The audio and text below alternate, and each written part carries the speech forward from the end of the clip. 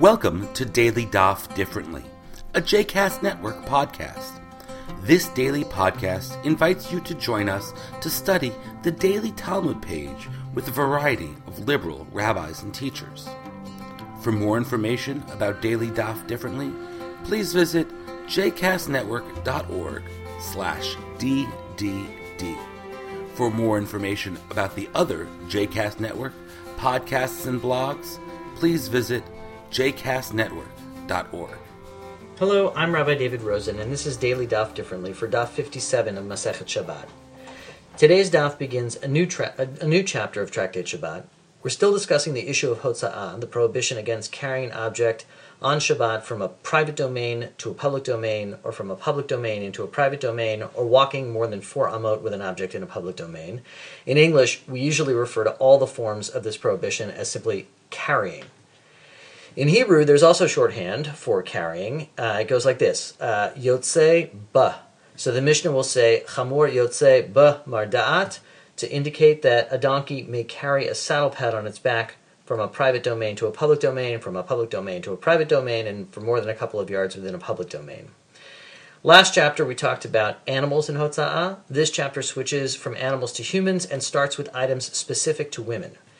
The Mishnah reads, Bama isha yotzat uvama ina isha yotzat.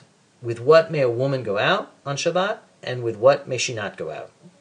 We then get a list of specific items that a woman may not carry on Shabbat. A woman may not go out with woolen ribbons, with flaxen ribbons, or with straps around her head, and she should not immerse when dressed in these items unless she loosens them. She may not go out with a forehead pendant, or with head bangles that are not sewn on, or with a hairnet into the public domain. She may not go out with a tiara in the form of a golden city, with a necklace, with nose rings, with a ring without a seal, or with a needle without an eye. And if she does go out on Shabbat wearing any of these items, she is not liable for a sin offering. As you can probably tell, all of the items that the Mishnah lists are various kinds of jewelry worn by women. And the general principle here is that clothing and jewelry are not considered burdens that people carry, but rather items they wear. And clothes and jewelry on your body on Shabbat do not violate the prohibition against Hotza'ah.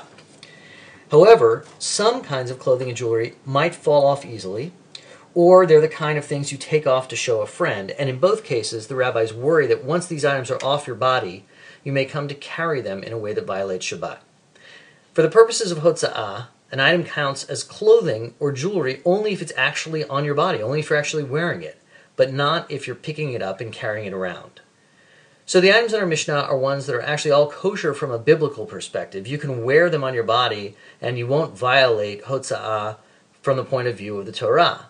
But the sages prohibit going out with these items on as a kind of safeguard against the risk that you're going to take them off and carry them around on Shabbat in a way that does violate Hotza'ah.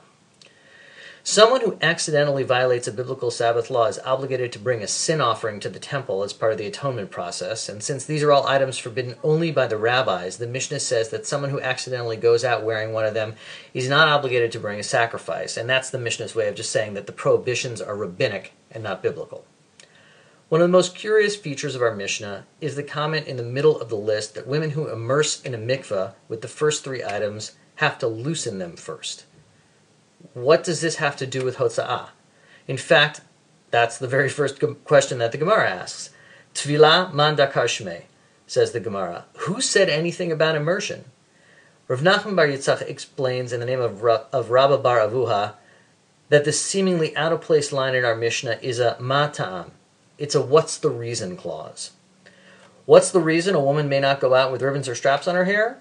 Because she may be on her way to the mikveh, where she will immerse herself, and while immersing, the halacha requires that there be nothing interposing between your body and the water.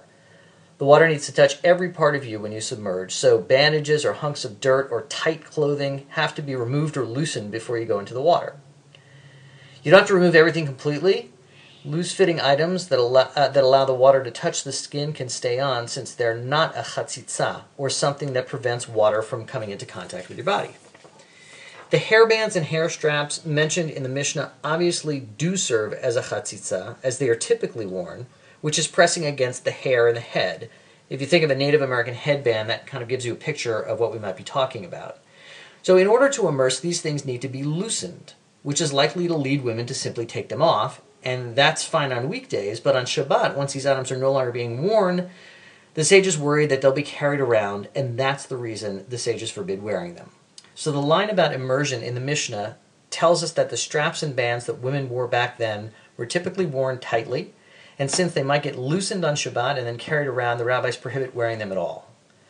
The next items on our list are forehead pendants and head bangles, two types of jewelry that are suspended so they hang over parts of a woman's face. The Gemara spends a little time confirming what these items are and then cites a Tannaitic source that provides a bit more information. Tani Nami Hachi, a woman may go out with a hairnet of gold, with a forehead pendant, and with head bangles so long as they are fastened on. So there is a circumstance under which a woman may go out with a totefet, with a forehead pendant, or with the head bangles. They have to be tightened on. Now the Hebrew for tightened on is ambiguous, fastened on. It might mean that all the items must somehow be fastened on tightly to the woman herself, and if so, she can go out with them on Shabbat, or it might mean that the two latter items, the pendant and the bangles, have to be securely fastened to the first item, the hairnet. Most commentators read the text the second way, but for both readings, the upshot is once again that women should not go out with loosely fitting jewelry on Shabbat for fear that it might fall off, and then they'll pick it up and carry it around. If the jewelry is securely fastened on, it's okay to wear. There's a bit more discussion on our daf about hairnets, and as much as I'd like to get into that, we're nearly out of time, and I want to take the last few moments to say what a pleasure it's been to study these last 7 dapim with you.